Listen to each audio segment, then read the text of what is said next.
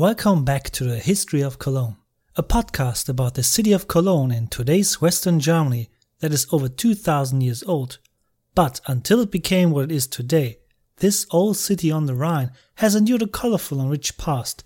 Hence it is full of events and narrations that represent European history as a microcosm. Presenting this week's random fact about Cologne: if Cologne Cathedral were built today, it would cost over 10 billion euros or 11 billion US dollars.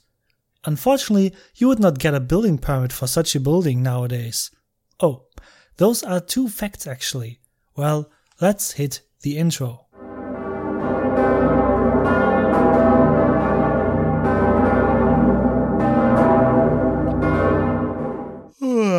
Welcome back. Forgive me for yawning, but the exquisite food in this luxurious estate with this magnificent Dionysus mosaic in a dining room here in the northern part of Rome, Cologne, can make you tired. But we must not get tired. We still have so much to do. After all, it was all my fault. I was only talking about gravestones and not exploring the city with you, but we will do that today. With great thanks, we leave the estate. The landlord gives us a parting gift. I myself received a beautiful belt, and what did you get? We step out into the open. Back on the street, we first notice how stuffy it is here. The air is thick and we immediately have to cough. That's not surprising. Everywhere in Cologne, people heat with wood. Coal briquettes, gas heating or even district heating? There was no such thing back then. Many of the merchant ships that dock in the port of Cologne on the Rhine are loaded with firewood. Perhaps some of you remember the legend of Marsilius from a few episodes earlier, who only went into battle against the rebellious Roman Vitellius to get firewood for the city. And even though having a fire in your fireplace at home can be romantic, maybe you heat with wood at home and that's fine. However, if 15,000 people do this in a confined space and without any filter systems in the fireplace, then you have smog hanging in the air. It is not uncommon for this smoggy air to cause airway and eye diseases. It was a common illness in urban centers in ancient times. Although the Great City Wall protected ancient Cologne from external enemies, it also limited it to the small area of only about 1 square kilometer or 0.6 square miles. It was very narrow in the city. In contrast, however, there was a large number of doctors. First of all, there were numerous eye doctors. Of course, they did not have a university degree. There was no such thing as a university degree anyway. Experience was the great teacher here. In addition, surgeons, urologists, and family physicians worked in the city 2000 years ago. As you can imagine, there are numerous gravestones that have been found with this job description, but also numerous tools were found during excavations. Presumably there was one doctor for every 300 inhabitants. It's a nice thing actually. The bummer is of course there was no health insurance. What about the doctor's fee? Well, that was always a matter of negotiation. Good luck with that. But where is what in this city? Well, let's return to the main road towards the city. The Cardo Maximus, today's Hohe Straße, which goes straight from north to south. Ancient Cologne was built from the beginning as a satellite city. For example, streets that met at right angles, the placement of public squares and buildings, everything had been planned from the outset. From a bird's-eye view, the design of the chessboard-like city looked very similar to that of a Roman military camp. No wonder, since the Roman military camp itself was like a small town in its own right. So, where was what actually located in Cologne? Today's cities are mostly the same in their structure, at least as far as the post-industrial cities of this world are concerned. In the center there is often a very dense area where the service sector has displaced the former resident population. The further one goes out of the city center, the more residential areas and suburbs extend. Large contiguous commercial and industrial zones are usually conveniently located outside the city, close to railways, airports or highways. Well, these are today's cities, but ancient Cologne was not quite so far away from the modern city mentioned here, only on a much smaller and simpler scale, of course. A complete picture is unfortunately not available to us. There are aspects of the urban structure of Rome Cologne that we can no longer reconstruct completely. What we know? The east side of the city towards the Rhine was a kind of a government district. In the south of this administrative district was a religious cult quarter. Here were state temples and sanctuaries. Among them was the temple on Capitoline Hill that later Emperor Trajan had offered a sacrifice when he visited the city. In the center of the administrative district there was, of course, the Praetorium, the governor's palace for the governor of Lower Germania, that we know now quite well. Due to its proximity to the Rhine, there were probably also numerous warehouses here, which served as collective or intermediate storages for all kinds of goods, and here in the administrative district they were also best protected. The danger of attacks from outside or even from riots in the city itself always had to be considered. But if the government district was in the east of the city, practically directly on the Rhine, where was the harbor itself? The city's harbor was outside the city walls at that time. So again, further east of the city wall. Here on the Rhine island discovered by Agrippa was the harbor. At the time of Agrippa, a tributary of the Rhine probably separated this island from the rest of the city, but we can assume that this tributary silted up quite fast. Excavations show that the inhabitants of Rome Cologne liked to dump all kinds of garbage here. From the noble house with the Dionysius mosaic, which we had just left, a main road leads to the east through one of the city gates on the Rhine towards the harbor. Like all these main roads, it was well paved, a 1 meter or 1 yard deep foundation of crushed earth, gravel and thicker stones allowed for quick drainage and rainwater seepage. At the top, large basalt stones served as a road surface, which were raised in the middle of the road so that the water always ran off to the side of the road and from there into a sewer. This harbor road can be viewed and also walked along in parts until today.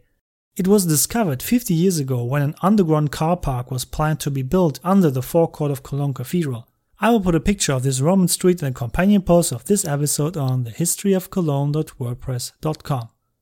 But wait a minute, you will surely say on close inspection nowadays. Doesn't this road look pretty bumpy? And the stones are so far apart that a pedestrian only stumbles. Not to mention that you could not have a nice drive over them with your carriage. This is worse than a modern road full of potholes. How can this be? This is the famous Roman road the Romans conquered the world with? Well, the Romans can't do anything for the current state of this section of road, which is 65 meters long and 5.5 meters wide. The stones were laid by the Romans in such a way that they fit like a puzzle and formed a smooth road surface. Once again, later generations are to blame, because when the road was found in 1969, it had to be moved a few meters south. The workers carefully marked each stone with a number and recorded on a map where each stone belonged and how. Quasi a numbered puzzle, actually a good idea to be able to reconstruct the road in the best possible way later. Well, but the stones were marked with chalk. You might have guessed it. It came as it had to come. It started to rain and the chalk on the stones was washed off. At first the workers were at a loss. Then they put the road back together again rather badly than properly. That explains its present very chaotic condition. The arrangement of the stones is simply faulty, but they have probably made the best out of the situation, better than nothing. But let's stay in town for a while. The port is all well and good, but there is so much else to see in the city. Remember, in the last episode we entered the city from the north, so now if we follow the Cardo Maximus to the south, we meet the second main street of Roman Cologne. This street runs from west to the east.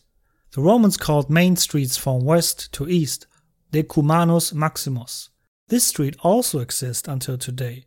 It is the today's Schildergasse, which is also part of the popular shopping zone of Cologne, which is nowadays a pedestrian-only zone. Those who go shopping there walk on the traces of the Romans. The really strange thing about this main street is this. Today's Hohe Straße, the Cardo Maximus, which is the counterpart going from north to south, is pretty well researched, as you learned in an earlier episode. But about its sibling brother going from the west to the east, the Decumanus Maximus we know very little of.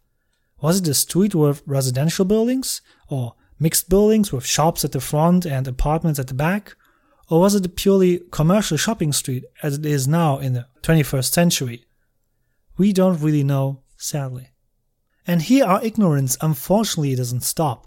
At the crossroads of the Cardo Maximus and Ducumanus Maximus, so today's Hohe Straße and Schildergasse, should have been the central marketplace, better known as the Forum, in almost all Roman colonies throughout the empire. If you have perhaps seen the picture of the city model of ancient Cologne on my homepage, I hope you have. If not, you should catch up on it as soon as possible. But then you will see the Forum there drawn in the middle of the city, exactly at the crossing to both main roads, today's Hohe Straße and Schildergasse. From the design, the Forum was surely a large rectangular public square which was several blocks in size. It was probably bordered on the sides by arcades to be able to continue the market in case of rain or too much heat in summer. According to the current historical state of research, however, there is no evidence whatsoever that the Forum was located here. That there was a Forum, a central marketplace in Cologne, however, is certain. A city with 15,000 inhabitants at that time was already a large city in the ancient sense, even if a megacity like Rome had 1 million inhabitants at that time, but exceptions confirm the rule. A city that also served as a central location of an entire region with numerous trade connections to the entire empire and to the neighboring Germania naturally had a central marketplace. Perhaps all architectural evidence simply disappeared due to the 2000 years of permanent settlement. The most plausible theory for me is that it was simply built over. So there was a Forum, and the Forum in Cologne was of course the center of the city. A city at the edge of the empire like ancient Cologne was hardly able to guarantee the Roman living standards on its own. For the cultivation of olives, it is still too cold and not sunny enough in Cologne. Like all economic centers, Cologne lived from extensive import and export trade. As already mentioned, a large amount of firewood and building materials such as stones and timber was imported. Also, sought-after consumer goods from the Mediterranean area such as olives and olive oil, wine, textiles and jewelry were among the imports. But of course, Cologne had a lot to offer as well. Many inhabitants of the city had agricultural land outside the city or worked there. Since the flourishing period of Roman Cologne at the beginning of the 2nd century, trade had also experienced a strong upswing. It paid off to supply the empire as a border town on one hand, but also to trade with the Germanic tribes on the other side of the Rhine. Through this trade, Cologne exported, for example, amber from free, not Roman Germania to the empire. The Germanic tribes themselves saw no value in it. For them it was just resin. Raisin? You know what I mean, the stuff that comes out of trees. What it really is after all. However, the Romans were very fond of it as jewelry. As a Roman colony directly in front of the door of free Germania, it was logical that Cologne was heavily involved in the amber trade throughout the empire. Glassware, decorated with snake threads, was Cologne's export hit. Some were even found in Britain. Such glassware was often found during excavations in the city. A large number of them can be viewed in the Roman Germanic Museum in Cologne. For the glass industry and the pottery trade, there were good foundations in the area. Just outside the town there were large deposits of sand and clay. Many pottery factories were found west of Cologne on what is now Aachener Straße, back then a military road to the west. The clay deposits were also in the west of the city. Bronze foundries have also been uncovered there by archaeologists. During its Roman Golden Age from 100 to 250, Cologne developed into an important wholesale and long-distance trading center. Ships docked at the Rhine almost continuously and delivered goods in and out of the city. The Rhine was and still is an important trade route. But the traders also benefited from the good road network. The Roman roads had been the first infrastructure measures of Governor Agrippa many years before he had decided to even settle the Germanic Ubii in this area. And then there are agricultural products that are offered for sale on the Forum. And then there are also agricultural products that are offered for sale on the Forum in Cologne. The economy of ancient Cologne was certainly shaped by commercial enterprises as I have listed above. but agriculture will certainly have made up the largest share of the city's economic power. It is just the fact that glass and earthenware simply outlast the millennia in the earth better than a carrot or an apple tree. Thus, especially in museums, the impression can be created that Cologne was a purely commercial economy with glass and pottery factories. That is of course not true. I have to admit that when we approached Cologne on the main road in the last episode, I only mentioned clumsily that there were a few farms around Cologne.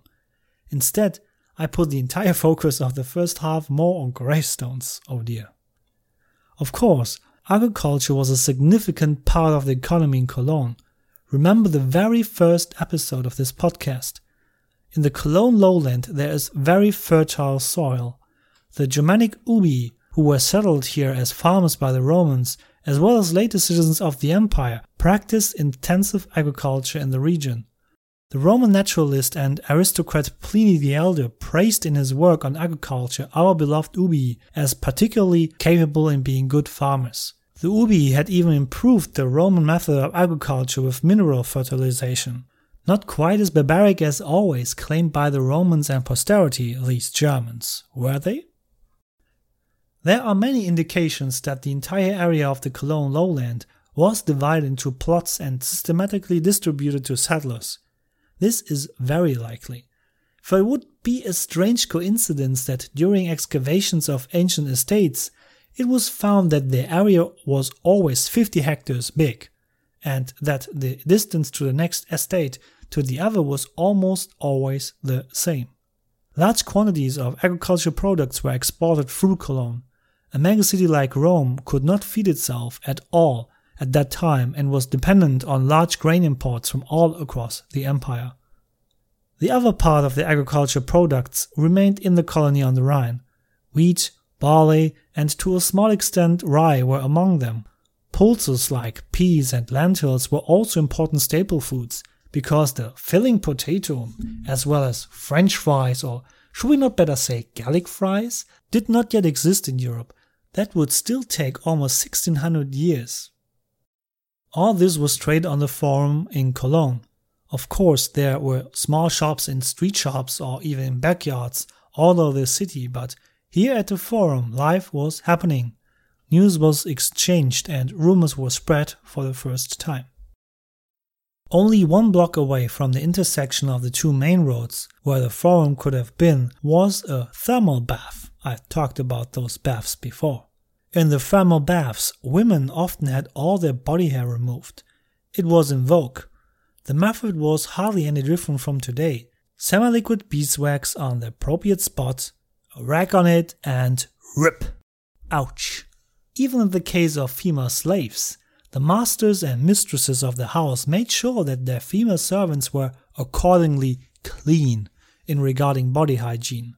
Ancient art shows us that men were portrayed as hairless and that this was their ideal form, except for the head. If you were bald, you were ridiculed in public for lack of masculinity. Still, having chest, arm, or leg hair was regarded as masculine.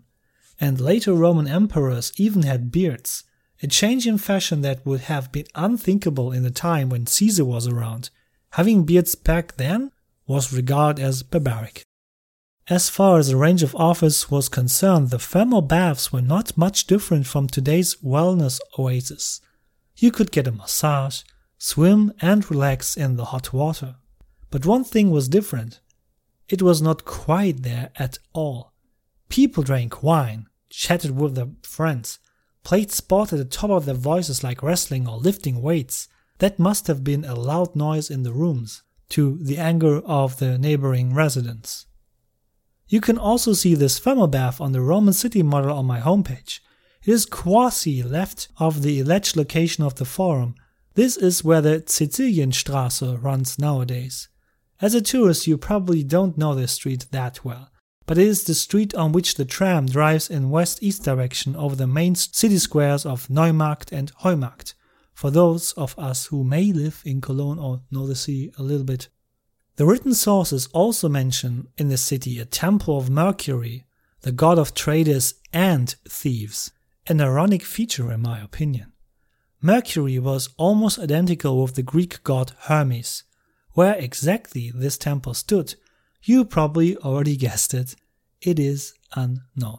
The same applies to an unlocated temple of Jupiter, whose highest priest was the respective acting Roman governor.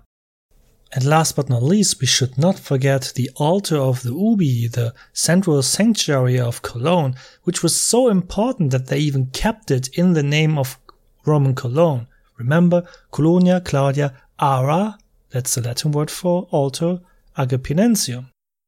It is so disappointing it hasn't been found yet. Maybe it was deconstructed after a while. Maybe. We don't really know.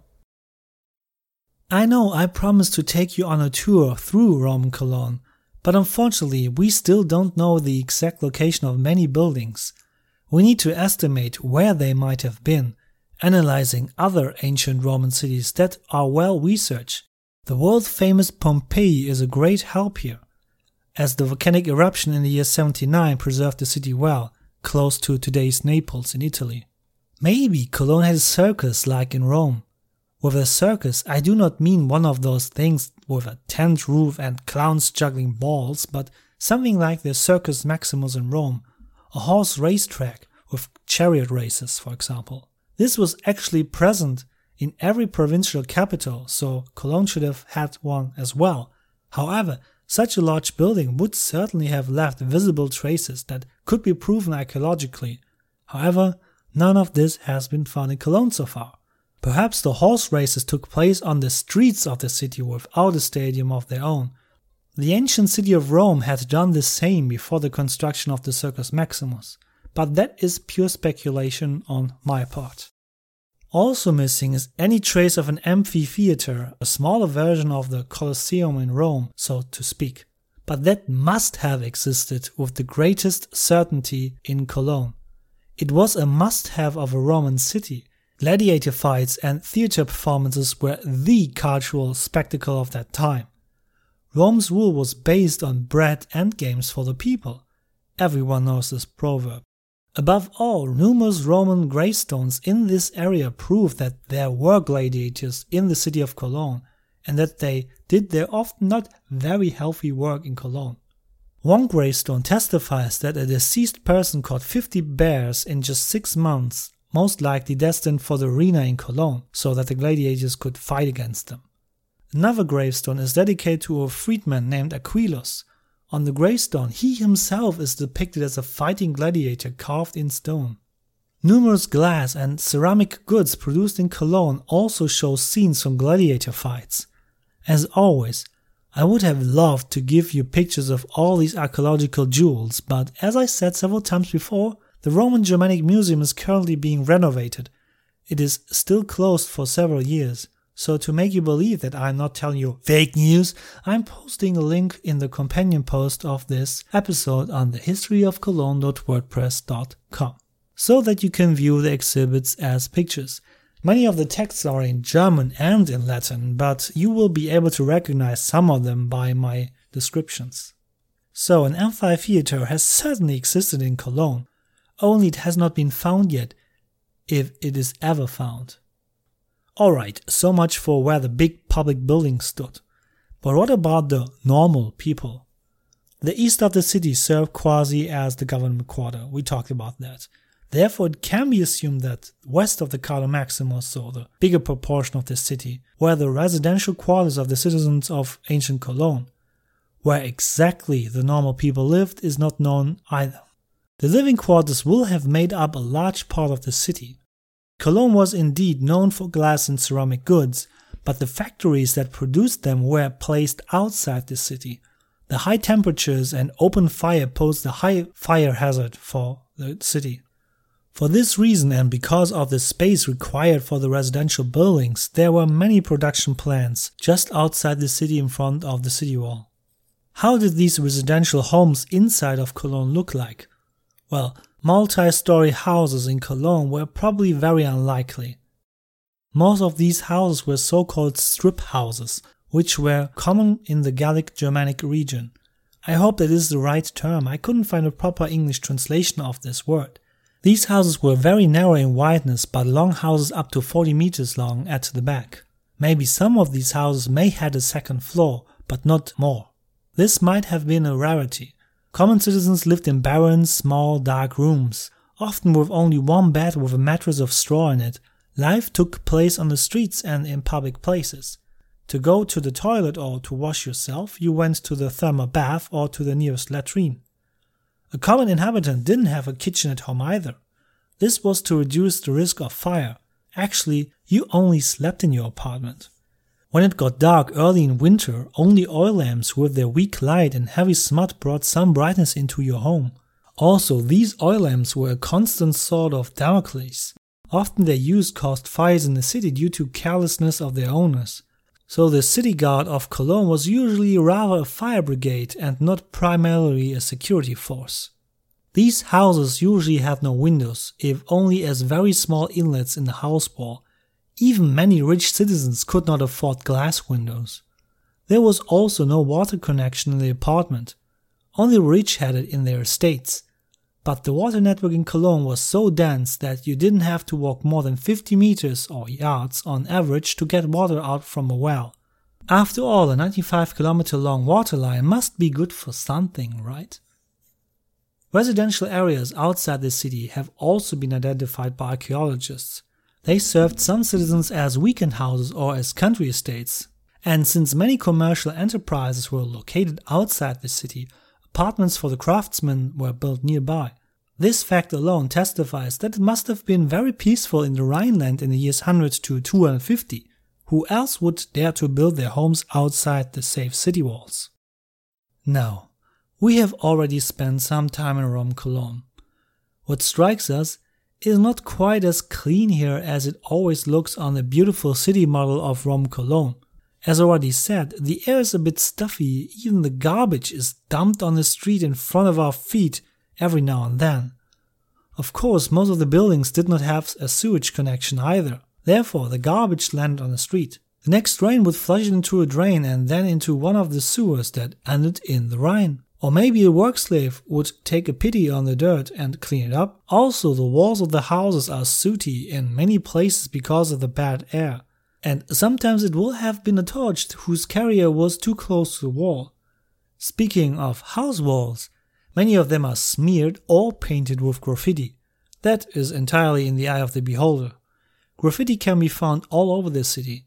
They are quasi the social media platform of antiquity.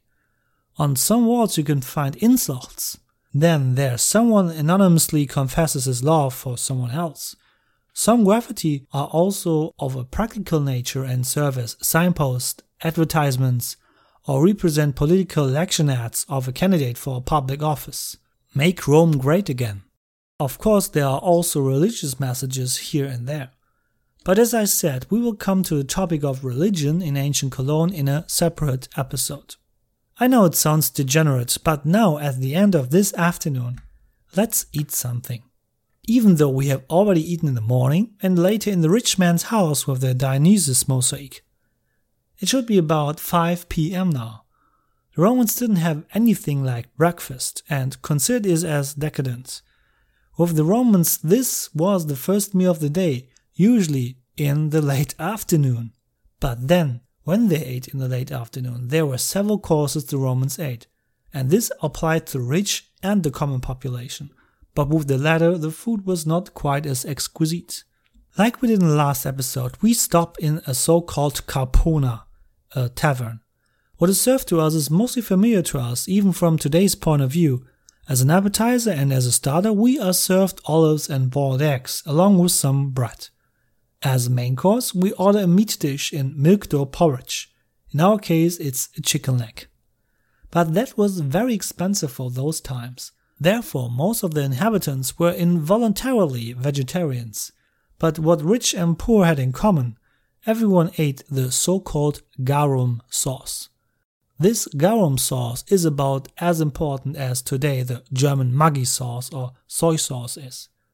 This garum sauce was poured over almost everything edible. The taste of this sauce, which consists of fermented fish innards and brine, is said to be similar to today's now we come to this word, Worcestershire sauce? Worcester sauce? How can anyone pronounce this word correctly, even for native English speakers? Or to come back to my script, it tastes like East Asian fish sauces.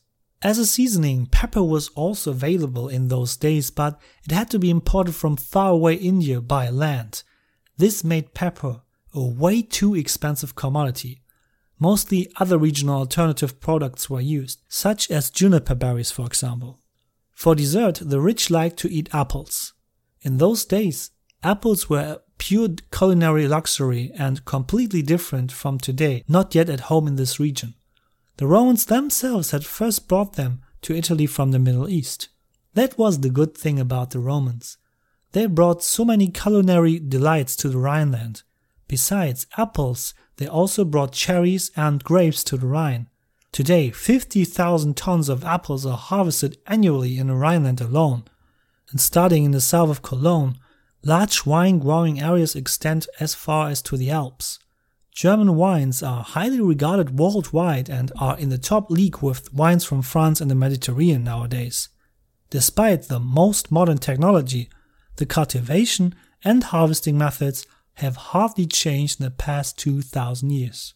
So when you're on a ship as a tourist in Germany on the Rhine, when you see the numerous vineyards in the Rhine Valley, you are looking at one of the most visible legacies of the Romans in the Rhineland. And speaking of wine, it was drunk heavily diluted in ancient times, quasi as a wine spritzer. Whoever drank his wine purely was immediately considered a drunkard among his fellow citizens. Even at parties, the rich Romans always had a chosen guest who determined the mixture ratio between water and wine.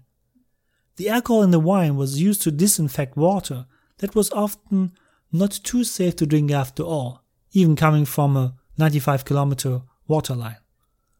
And even though the Romans were good at many things, as far as the fermentation of wine was concerned, the Romans were often not able to tell exactly when the wine was really perfect in taste. Often the wine got sour and tasted bad. The Romans helped themselves by mixing honey and dates into the wine. This gave the wine a richer and better flavor. I personally don't like it that way. So I prefer to be drunkard in the eyes of ancient Romans and drink my northern Italian Lugana wine, cool and naturally pure without anything diluting it. It would be too bad for the good wine to be blended with any water or spices. But for the Romans we are all barbarians anyway, so why should we care? Let's stop here for this time and try to find a closure. Let me try it like this. Historical events ended with the visit of Emperor Trajan in Cologne in the year 98 in this podcast for Cologne. As far as the action is concerned, that's it for a long time. After Trajan's visit around the year 100, another 150 years passed by, in which Cologne is not mentioned a single time in writing in any source. You may have noticed everything I told you here today is based almost exclusively on archaeological excavations and finds. Of course, something must have happened in those 150 years in Rome Cologne. But as peaceful and prosperous and beautiful as it may have been in Cologne during this golden age of prosperity, if there are no major conflicts, wars, or governors of the region declaring themselves the new emperor, there is nothing interesting to report about that city far away from Rome. And that's just the way it was. For 150 years, we learn absolutely nothing in the scriptures. That's why I had chosen a large time frame for these two episodes, the years between 100 and 250. Now, as sad as it sounds, we have no choice but to jump to the point where Cologne reappears in written history. For this, we must also return, one time again, to the stage of Roman politics. The so-called second year of the four emperors of the year 193 will pave the way for events that would once again lead to a total chaos in the empire, including for Cologne itself. I will only give you a brief summary of these events since we are already at the end of this episode. The winner of the second year of the 4 emperors was a man called Septimius Severus. He founded the Severan dynasty in the year 193. But this dynasty was not stable at all. It demoralized 5 emperors in a short time and was to end only 40 years later in 235. All these events were a foretaste of the chaos that would take place in the second half of the 3rd century, the so-called crisis of the 3rd century. And it would above all put Cologne and the Gallic-Germanic region in turmoil again, as it had been under Emperor Vitellius nearly 150 years before. After that, the Roman Empire, and Cologne too, would not be what they had been before. I hope you are excited to learn more about it. I sure do. So be there next time as well. So long. As always, thank you and auf Wiedersehen.